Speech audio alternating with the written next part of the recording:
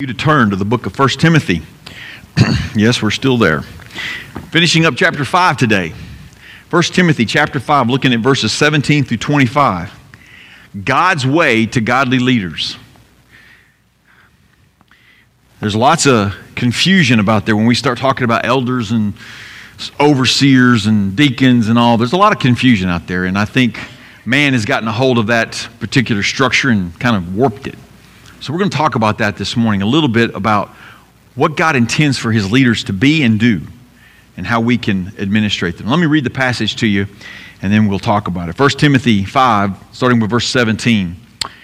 The elders who are good leaders are to be considered worthy of double honor, especially those who work hard at preaching and teaching. For the Scripture says, "Do not muzzle an ox while it is treading out the grain, and the worker is worthy of his wages." Don't accept an accusation against an elder unless it is supported by 2 or 3 witnesses. Publicly rebuke those who sin, so that the rest will be afraid. I solemnly charge you before God and Christ Jesus and the elect angels to observe these things without prejudice, doing nothing out of favoritism. Don't be too quick to appoint anyone as an elder, and don't share in the sins of others. Keep yourself pure. Don't continue drinking only water, but use a little wine because of your stomach and your frequent illnesses. Some people's sins are obvious, preceding them to judgment, but the sins of others surface later. Likewise, good works are obvious, and those that are not obvious cannot remain hidden. Let's pray. Father, I thank you for this instruction, and I thank you for the fact that it is based on your Son, Jesus Christ. His salvation in our hearts changes that, changes our hearts and changes our perspective, changes the way we live our life. And I pray, God, that these words will permeate our hearts and our minds and give us a fresh and new view of how you want your church structured and how you want us to administrate that structure. We love you, Father. We want to follow you and obey you. So teach us this morning. In Jesus' name I pray. Amen. As I've shared before, we are going to pursue the idea of elders in this church at some point in the future. And so one question when I talk about this with people, not just you, but other people, one question that keeps coming up is, who's in charge? Everybody wants to know who's in charge. If you have a council of elders, who's in charge? And we're going to try to answer that. But Paul gives Timothy really some guidance here from God that tears down that question, kind of breaks it down and gets rid of it really, in a sense. And I'll explain that as we go. Because we all know God's in charge, okay? That's who's in charge. And I know that's a church answer. That's the Sunday school answer, but it's the truth. And we're going to see that this morning because God gives us some clear instructions. And we need to do this His way, not our way. So Paul's letter to Timothy, as I've explained before, and it's a letter to us as well because Timothy read this letter to the church and it's being read to you. This letter gives some explicit words on how churches ought to function, how we ought to handle ministry, leadership, the practices of church. And so far, he's addressed leaders, he's addressed teachers, he's addressed pastors, he's addressed false teachers, he's addressed heresy that's in the church. He's addressed a lot of things so far up to chapter 5. Widows, how we're going to maintain and take care of widows in the church. And now, he's going to explain the mindset and the methods of establishing a godly leadership and a godly leadership team of elders in the church. But this doesn't work unless we follow God's word. This doesn't work. If we've got any kind of man-made idea about it, any kind of ideas of our own, it won't work. We got to follow what Scripture says. So that's what we're going to look at this morning. God gives Timothy instructions on how to administrate the office of elder, or the other word we use is overseer, or the other word we use is pastor. All of them are synonyms. I know there's a lot of synonyms for one position or one job, but that's what the Bible uses, so we're going to use them. You'll hear me say them interchangeably all morning. God expects us to conduct oversight of our leaders according to these principles that He's here. What principles are that? What guidance does God give us on how to handle and deal with and set up a council of elders? Well, God gives very specific principles in 3 areas of elder administration. And the first one is how to honor elders. So now I'll get to talk about my pay. No, I'm just kidding. Verses 17 and 18. Let's read those again.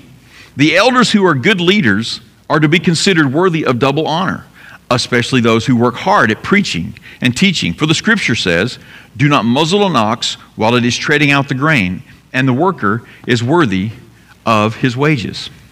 So from this passage, you'll see that some people may want to create two classes of elders, the ruling elders and the teaching elders.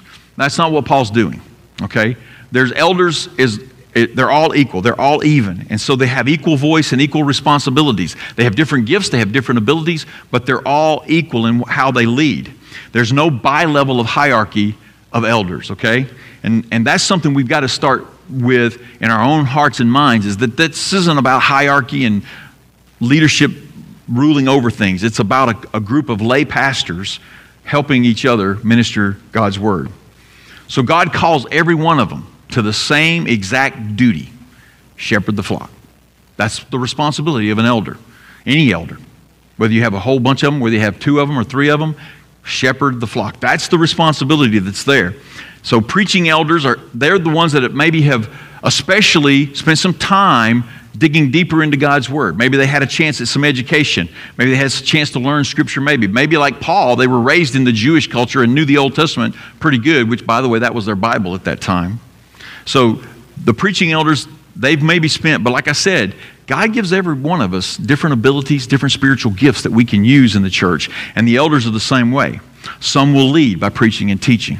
Others may lead by administrating, managing, or guiding with spiritual wisdom all the functions of the church. So there's no one's better than the other, all right?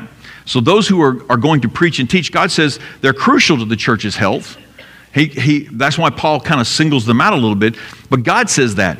Back in Acts 6, if you remember, when they appointed the first set of deacons and leaders in the church to handle the widow problem that was going on in Jerusalem, the apostles said it very clearly: we don't need to be distracted from the ministry of the word and prayer. And so there's dividing up the duties, if you will, but they're all important. These guys may have worked hard at scholarship. They may have spent some time, really some serious energy, getting to know God's word better. And that's fine. That's what God gifted them with. And so then he says something that probably scares most church finance people: double honor. Well, does that mean 2 times the pay? No, it does not mean that.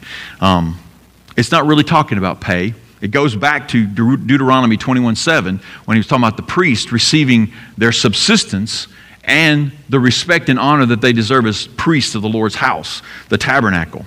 And so that's the thing he's really talking about. Now, obviously, we've all got to live and we've all got to have provisions. And the Levite priests in the tabernacle and the temple, they were supported by the offerings and the gifts of the people. So double honor doesn't mean you got to double my pay next year, okay? That's not what this is saying at all. So don't go out of here screaming that. The pastor didn't do that. Now, one of the questions I had when I read this, and have read this many times, is why is Paul having to actually spell this out, to honor your elders? Well, I think one of the reasons is because elders was a new office.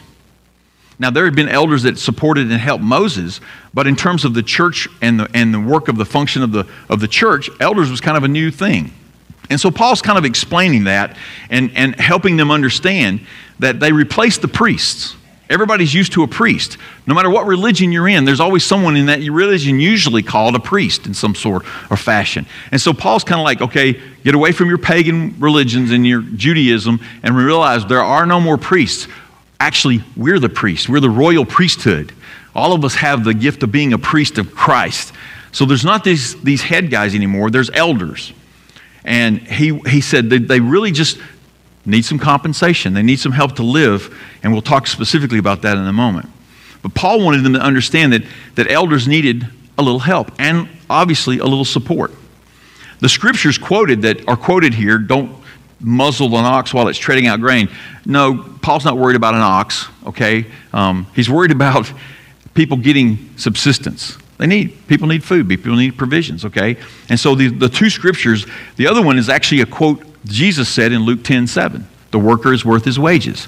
So it implies a little bit on compensation of some sort. Matter of fact, Jesus, the quote that he gets gives for Jesus here, it's one of 7 passages in Scripture about elder wages.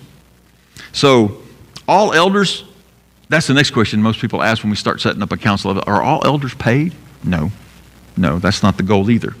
All elders are not paid, so the church won't go bankrupt. That's not what God says here. All elders are honored, respected, and supported, given whatever they need to do their ministry, given that freedom and that reign. I want you to turn over to Hebrews. Hebrews, go to James and take a left if you don't know exactly where that is. Hebrews 13.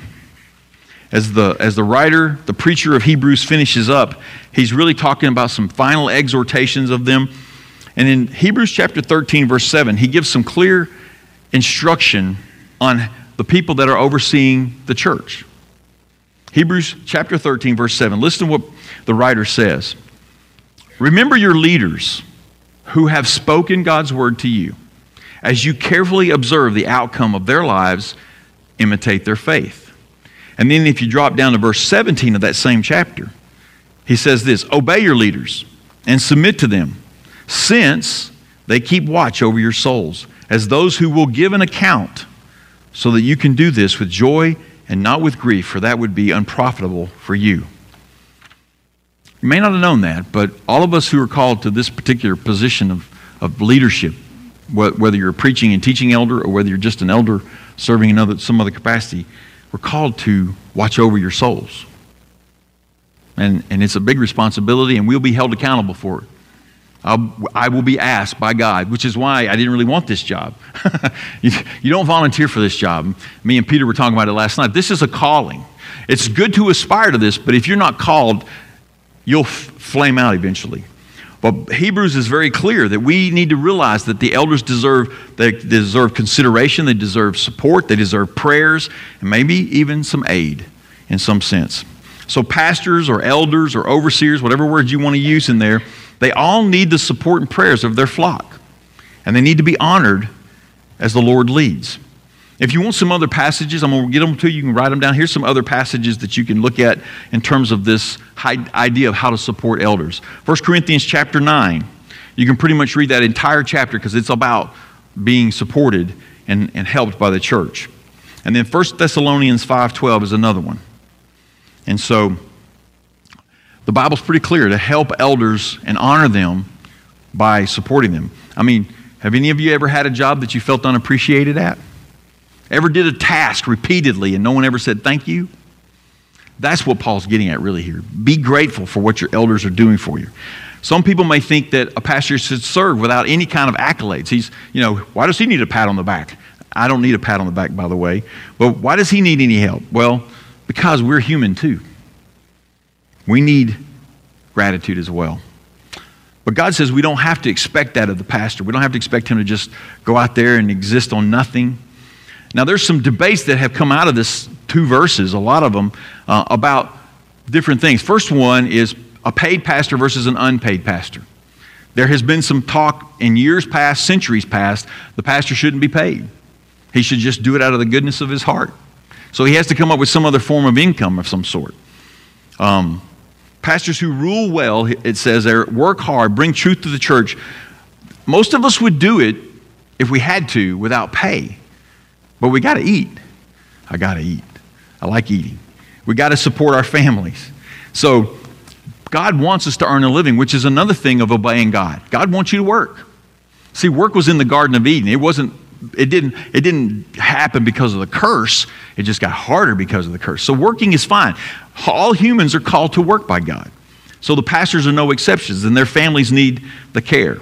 And if you want full-time shepherding, you have to provide money for full-time shepherding. And then there's the idea of a bivocational pastor. There's a lot of debate about that.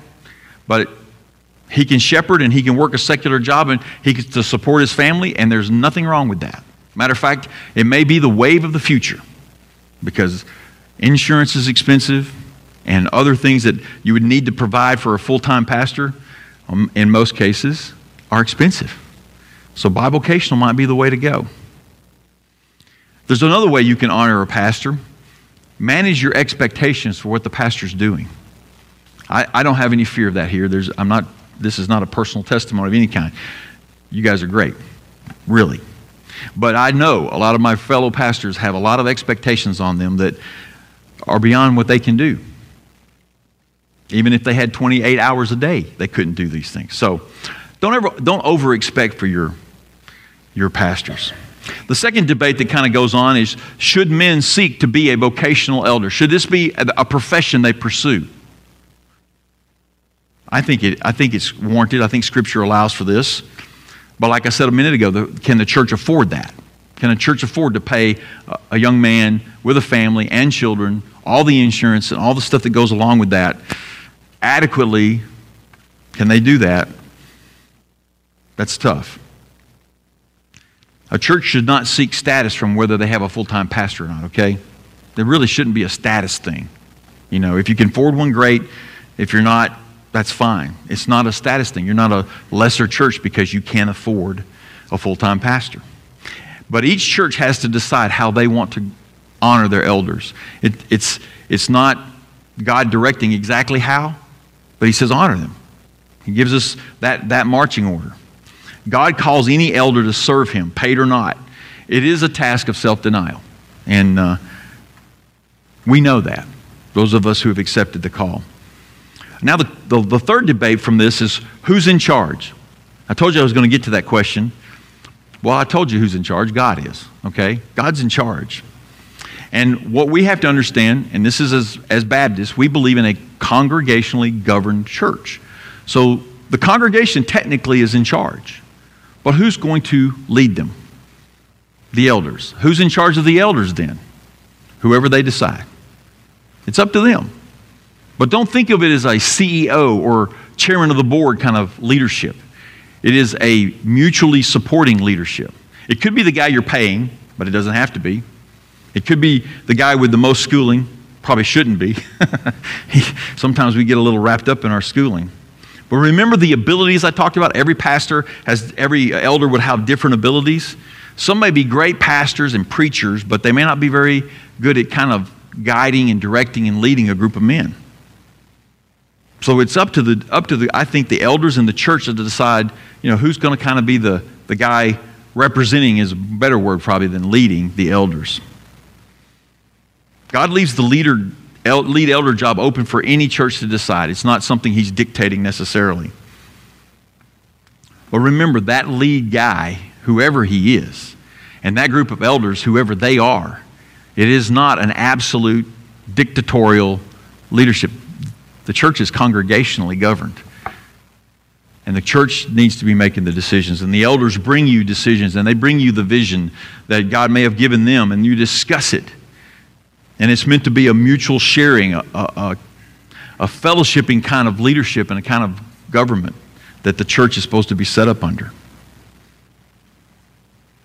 If you select the right men, if we select the right men, you won't have to worry about that.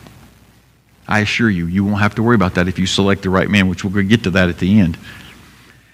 Just honor those you do select. See, only God's way works, and He tells us, honor your elders. That's the first thing He says. Now, the next is what happens when an elder loses the privilege of being an elder?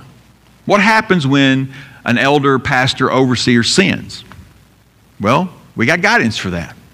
Verses 19 through 21. Let me read that for you. Don't accept an accusation against an elder unless it is supported by 2 or 3 witnesses. Publicly rebuke those who sin, so that the rest will be afraid. I solemnly charge you before God and Christ Jesus and the elect angels to observe these things without prejudice. Do nothing out of favoritism. Don't allow unfounded accusations. Having 2 witnesses has been around since the Old Testament. Moses instituted that. 2 witnesses that testify, not in collaboration, not in the same room. They do it separately. That way you get to compare their stories. You isolate the witnesses against anyone, and you check their stories to ensure that the accusations are grounded.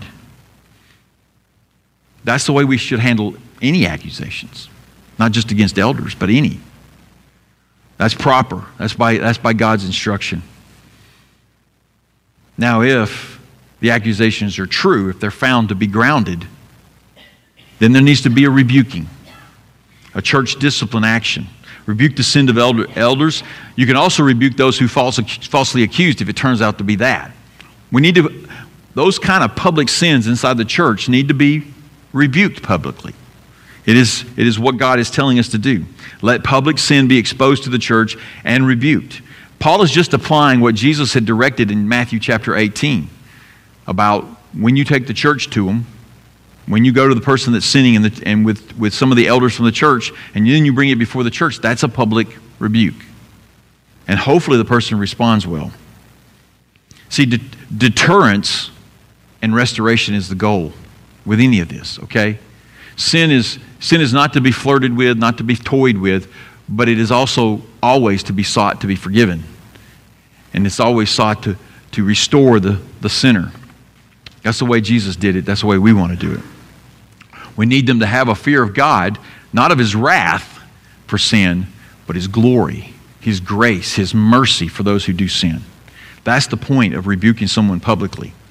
And Timothy is charged, boy is he charged to be unbiased, non-preferential, not impartial at all to anyone and to any accusation.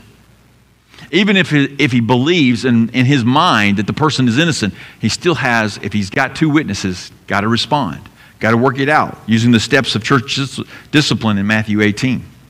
See, I want you to see the divine importance Paul puts on this, particularly, of not having partiality. He says, I charge you by God, Jesus Christ, and the angels, all who are watching this situation. Don't have any favoritism.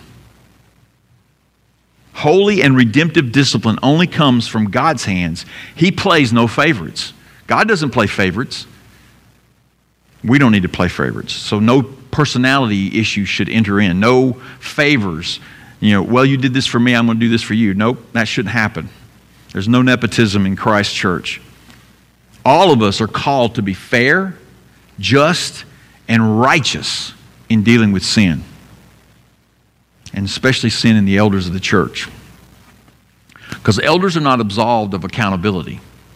Because we're not infallible. Elders are not infallible. If you expect them to be, it's going to be very difficult for you. But we need to hold them accountable God's way. And that's what He just gave us there. Old Testament law, like I said, has always used the criteria of 3 witnesses. And in Deuteronomy 13:11, it says there even to publicly rebuke people who have sinned. So there's nothing new here in Scripture. Paul is not introducing new concepts here. These have been here. Unfortunately, I don't know that a lot of churches are willing to make that kind of thing. But if you want a holy, righteous, pure church and council of elders, you've got to be willing to do these things. You've got to have the courage to do these things. I mean, we've all witnessed an undisciplined child, right? I'm not talking a child who's a little silly and doing the normal stuff. We're talking one that's belligerent. Not good, right? You've seen it. You've seen it. If you've been to Walmart, you've seen it. It's there. It's not good. We got to be disciplined. We got to be willing to discipline. The Bible's pretty clear on a couple of things about this. God opposes the proud, but gives grace to the humble. He opposes the proud. And the other thing is, He despises those who acquit the guilty. There's no sweeping anything under the rug in God's eyes. It needs to be dealt with. Scripture is very clear on that. You go through the Proverbs, you see that both of those several times. He opposes the proud. He despises those who set the guilty free. God wants all believers' sin to be dealt with. He does. He wants all of our sin to be dealt with, especially our public sin. He wants it to be called out for the church for the purpose of holiness, reputation, and service. We got to be above reproach as a church too. To be that light and salt out in the world. To be the one who they see our good works and glorify our Father. We need to be unstained. We don't need to be perfect, but we need to be making sure we're not publicly sinning in front of the world. And this kind of thing, discipline in the church, whether it's with elders or with a church member, all of these, we need to realize, starts with the fact that all believers are under the Holy Spirit. We're under the supervision of the Holy Spirit. And we're under the supervision of the church. That's a fact we have to start with. When we start thinking about discipline, and you get a little squirmy in your chair and you get a little uncomfortable, go back to that fact. The Holy Spirit and God Almighty has called us to be under that supervision and to do this.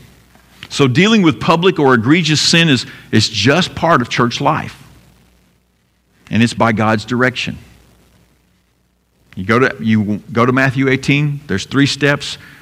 The first step is talking to them. And sometimes that's a long conversation over several weeks, months, maybe even years, depending on what's going on. But the accusations we know for a fact can get out of hand. Today, one tweet on Twitter and someone's reputation is ruined, even though it may not be true. There's all kinds of stuff out there. They take one witness, and even that witness is questionable. So accusations can get out of hands. We must be diligent, persistent, and courageous when we're doing this. We got to stay after it until we're sure or we've proved it false. Because the perceptions out there, they will become reality eventually if you don't start trying to handle them. When we don't really ask the right questions, or we're afraid to go talk to that person. So we've got to be careful and we've got to be diligent. And I want you to remember this. The goal of any discipline in God's church, the goal is always, always, always restoration. Restoration of that person by confession, repentance, and recompense if necessary. And you know what? Those are things we're supposed to do. That's faithfulness to God when we do those things. When we move people toward confession, repentance, and recompense, we help them understand that there is a Savior who loves them and died for them, and forgiveness is real, and we all need it. We're not doing anybody any favors by ignoring sin. So a public rebuke might sound harsh, over the top. It may even sound mean to you. But it's not done the way it was done on the schoolyard, okay? That's not how it would take place. When it's done compassionately, with grace, it redeems. Oh, does it redeem? And I've seen it. I've seen it. I've seen a former elder who came out of a homosexual affair privately, confessed it, repented, and he's still at the same church. He's not serving as an elder, but he is redeemed. He's at peace with God. And the church loves him. And it's amazing. It's amazing when you see that happen, when it's done correctly. We want believers to fear God in reverent obedience. And sometimes that may require disciplining them. We don't want them to be just afraid of God's wrath. That's not why Jesus came. He came to save, he said. So those who will administer the discipline must be also without bias. We must not have any kind of preconceived verdicts in our minds, okay? We must be impartial. We have to be. Scripture is very clear on that. And God really hates people that aren't impartial. God truly despises any preferential or even vengeful motives.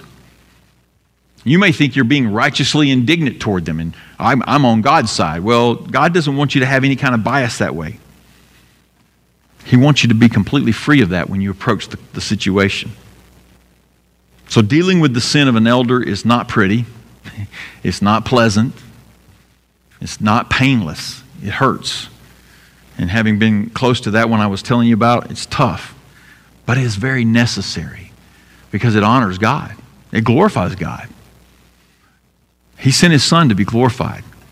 So redemption is glorifying God. So he tells us to honor the good ones and discipline the bad ones.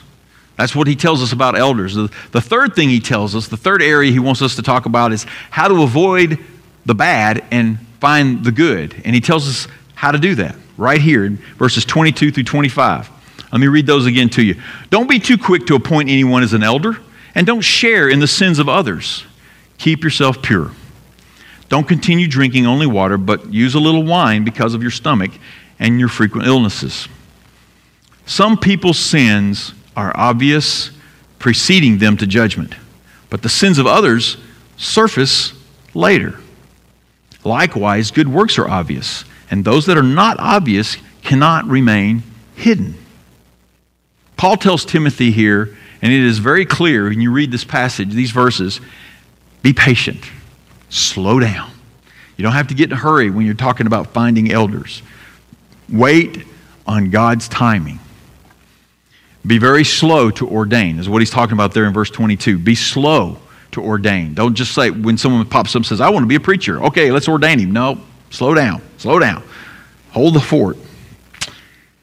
See, because if the church ordains them too soon, and then they find out that the person has got a sinful life that's public, they're complicit in condoning that sin. And that's not a good place for a church to be. We want to get rid of sin. We want to be sanctified. Condoning sin is what God's trying to prevent here. So elders can be pure and innocent. So we don't have to discipline. And we can honor them. You know, that's the ultimate goal with the way God's called us to select. See, because elders are called to pursue holiness. We're called to that. We're all called to that, by the way. To be above reproach, free from guilt. We're called to this. But see, God wants that purity preserved by taking time with selection of the elders, the overseers or the pastors. To be very careful. He wants us to take time. So there's no time limit on this. There's no deadline. We need to hear the fact that God is telling us to be very patient. In verse 23, Paul gives Timothy some personal advice on self-care.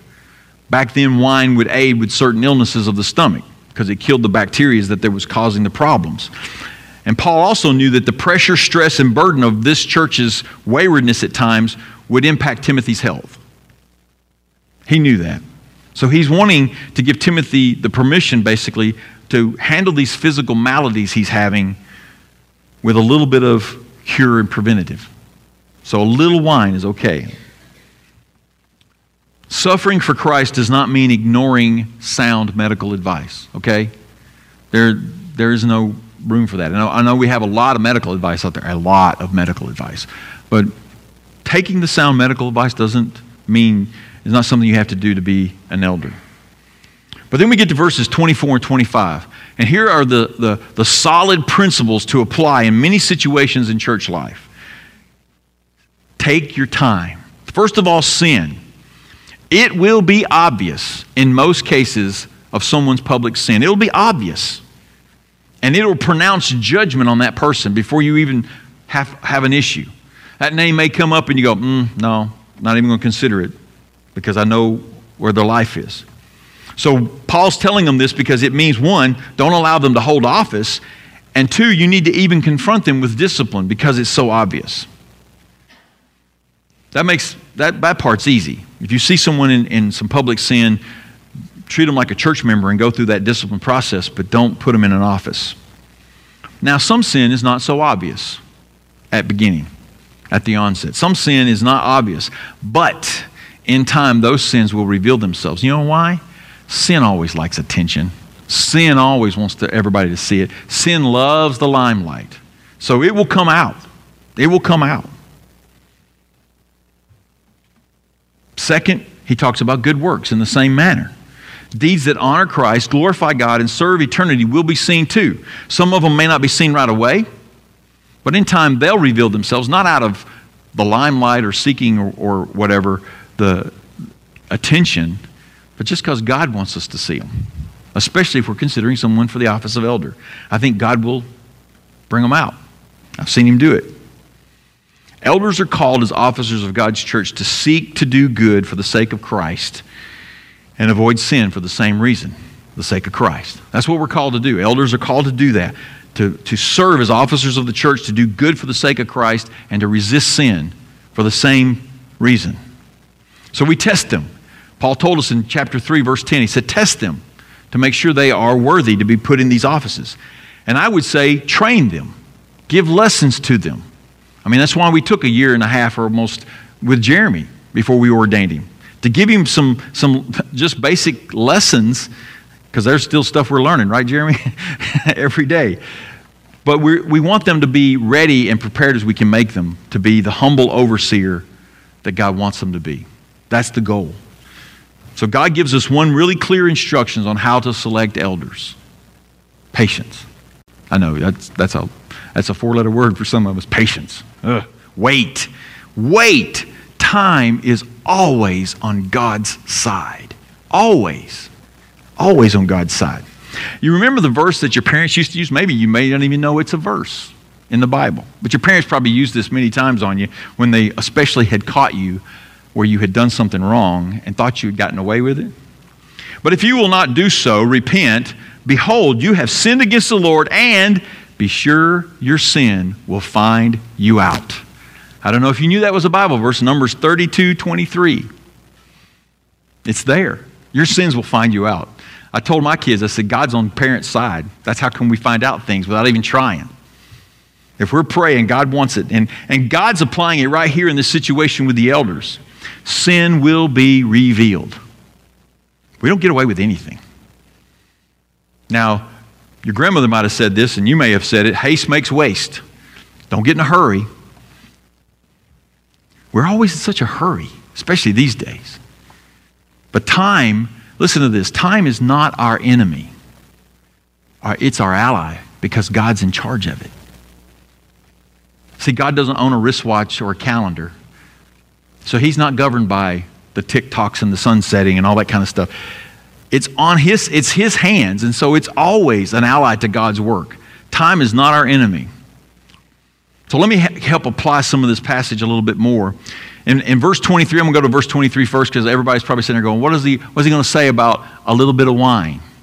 Okay, so let me tell you, I kind of told you already, but Paul's addressing some physical issues that Timothy has with some sound advice. Drink a little wine. It's documented that wine, a little wine would help certain ailments. Very well documented. Paul may have gotten this advice from Luke the physician, I don't know. But God wants believers to care for their physical bodies. It's not just a fad out there. God wants us to care for our physical bodies. 1 Corinthians 6, 19 through 20. God wants us to take care of our bodies and honor God by doing that. So medicine, preventatives, good eating habits. I know, I'm not even going to go there yet. We're not preaching on gluttony today. Good eating habits and healthy choices. Those are the things that we can do. Our faith doesn't depend on this, okay? This is not affecting your salvation, so don't run out of here saying that the pastor said if I'm fat, I'm not going to heaven. That's not what I said. Our faith doesn't depend on these, but our quality of service to God just might. You might not be able to do certain things He wants you to do because you're not healthy enough. I mean, old age is taken into account in this, okay? So it happens. But be good to your health. That's what Paul's saying here to us. To Timothy, he's very specific. But I think to us, he's saying, be good to your health. Do what you can to make yourself healthier. Now let's get on with the rest of it, applying it. Verse 22, 24, and 25. Hasty ordination, I said that. I have seen it make many people pastors, and churches wind up being complicit in their sins, and it just is hard on the church. Terrible. Leaves a lot of stain. I mean, we love to see young men step up and say, I want to be a pastor, I want to go into full-time ministry of the gospel. We love that. But if we get too fast and too hasty, we can leave some serious errors. God wants men who will last and stand faithful to be His overseers to the end. It's a lifetime call, really, in some form or fashion. Peter was sharing with me a guy that's how old is he now? 80-something? And he's still teaching Bible at their church in South Africa. He was a professor at a university, but now he's still teaching. You never really retire from God's Word. It's meant to last a lifetime. So God seeks men who have forsaken sin, chosen to reject sinful behaviors, and confessing their sin quickly. If they've done something wrong, they don't try to hide it. They try to deal with it with repentance, confession, looking for forgiveness. And as a church, we need to give men time to reveal their hearts to us as we're thinking through selecting an elder. We don't need to just let their words tell us, hey, I want to be an elder, I want to be a pastor. We need their actions to support that. And if we act too soon, we wind up condoning their sins, and then we face some tough situations to address it later. We must wait. We must wait. We can affirm their desire. They come, 1 Timothy 3:1, he says it's a noble task if they want to pursue this. But then you have all those qualifications to meet, and I believe we need to begin training for that before we lay hands on them and ordain them. We must build time into the system so that we can give their hearts time to reveal themselves. There's many of them, and I went to an internship in seminary with one of them that thought he wanted to be a preacher, thought he wanted to be a pastor. And in the course of that internship, God laid on his heart to be a school teacher. So he's coaching football and teaching school at a Christian school. That's great. Sometimes we just need a little of exposure like that. Now we can consider past actions. That doesn't mean you can't consider what they've been doing in the past in terms of good works, but you also need to look at the present and the future. Because there are many pastors out there who looked real good on paper. real good. I mean, they look real good on paper. They said you would think they were holy and perfect, and God had born them for this. And then something comes up. I mean, even their past was clear, but now they're disqualified because of some of the things they did as a pastor. There are not many automatic disqualifying sins out there for a pastor. All can be forgiven, even if the one or two do disqualify you, but there's some, but not very many. Some sins, though, need to give us a pause when we're considering someone for elder. Take some time to investigate, learn the circumstances, and then kind of decide. Again, don't get in a hurry. Don't get in a hurry at all. Even good deeds with wrong motives can be a kind of a disqualifying thing. You know, if you're doing it for show, stop. Do it before the Lord, but don't do it for show. God says how good a deed is going to be, and He gets to judge that. So, in my heart, I plan for us to seek elders and lay pastors and overseers in this manner. This is the way I want to seek them out, patiently and carefully, without haste. And I call you to do the same thing.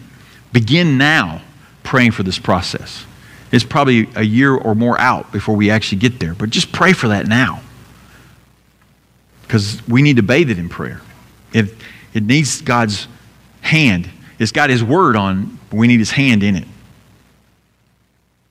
As believers, our responsibility is to watch and engage people that may be considered. And, sins will seek attention, like I said earlier. Sins will try to expose themselves, and in time we'll find out.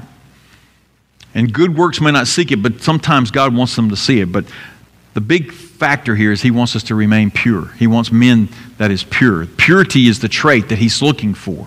A heart that's constantly seeking to follow Christ. And when we step on our foot and when we stumble, we go to God and confess. We repent. And if it's a public sin, we bring it to the elders and we bring it to the church.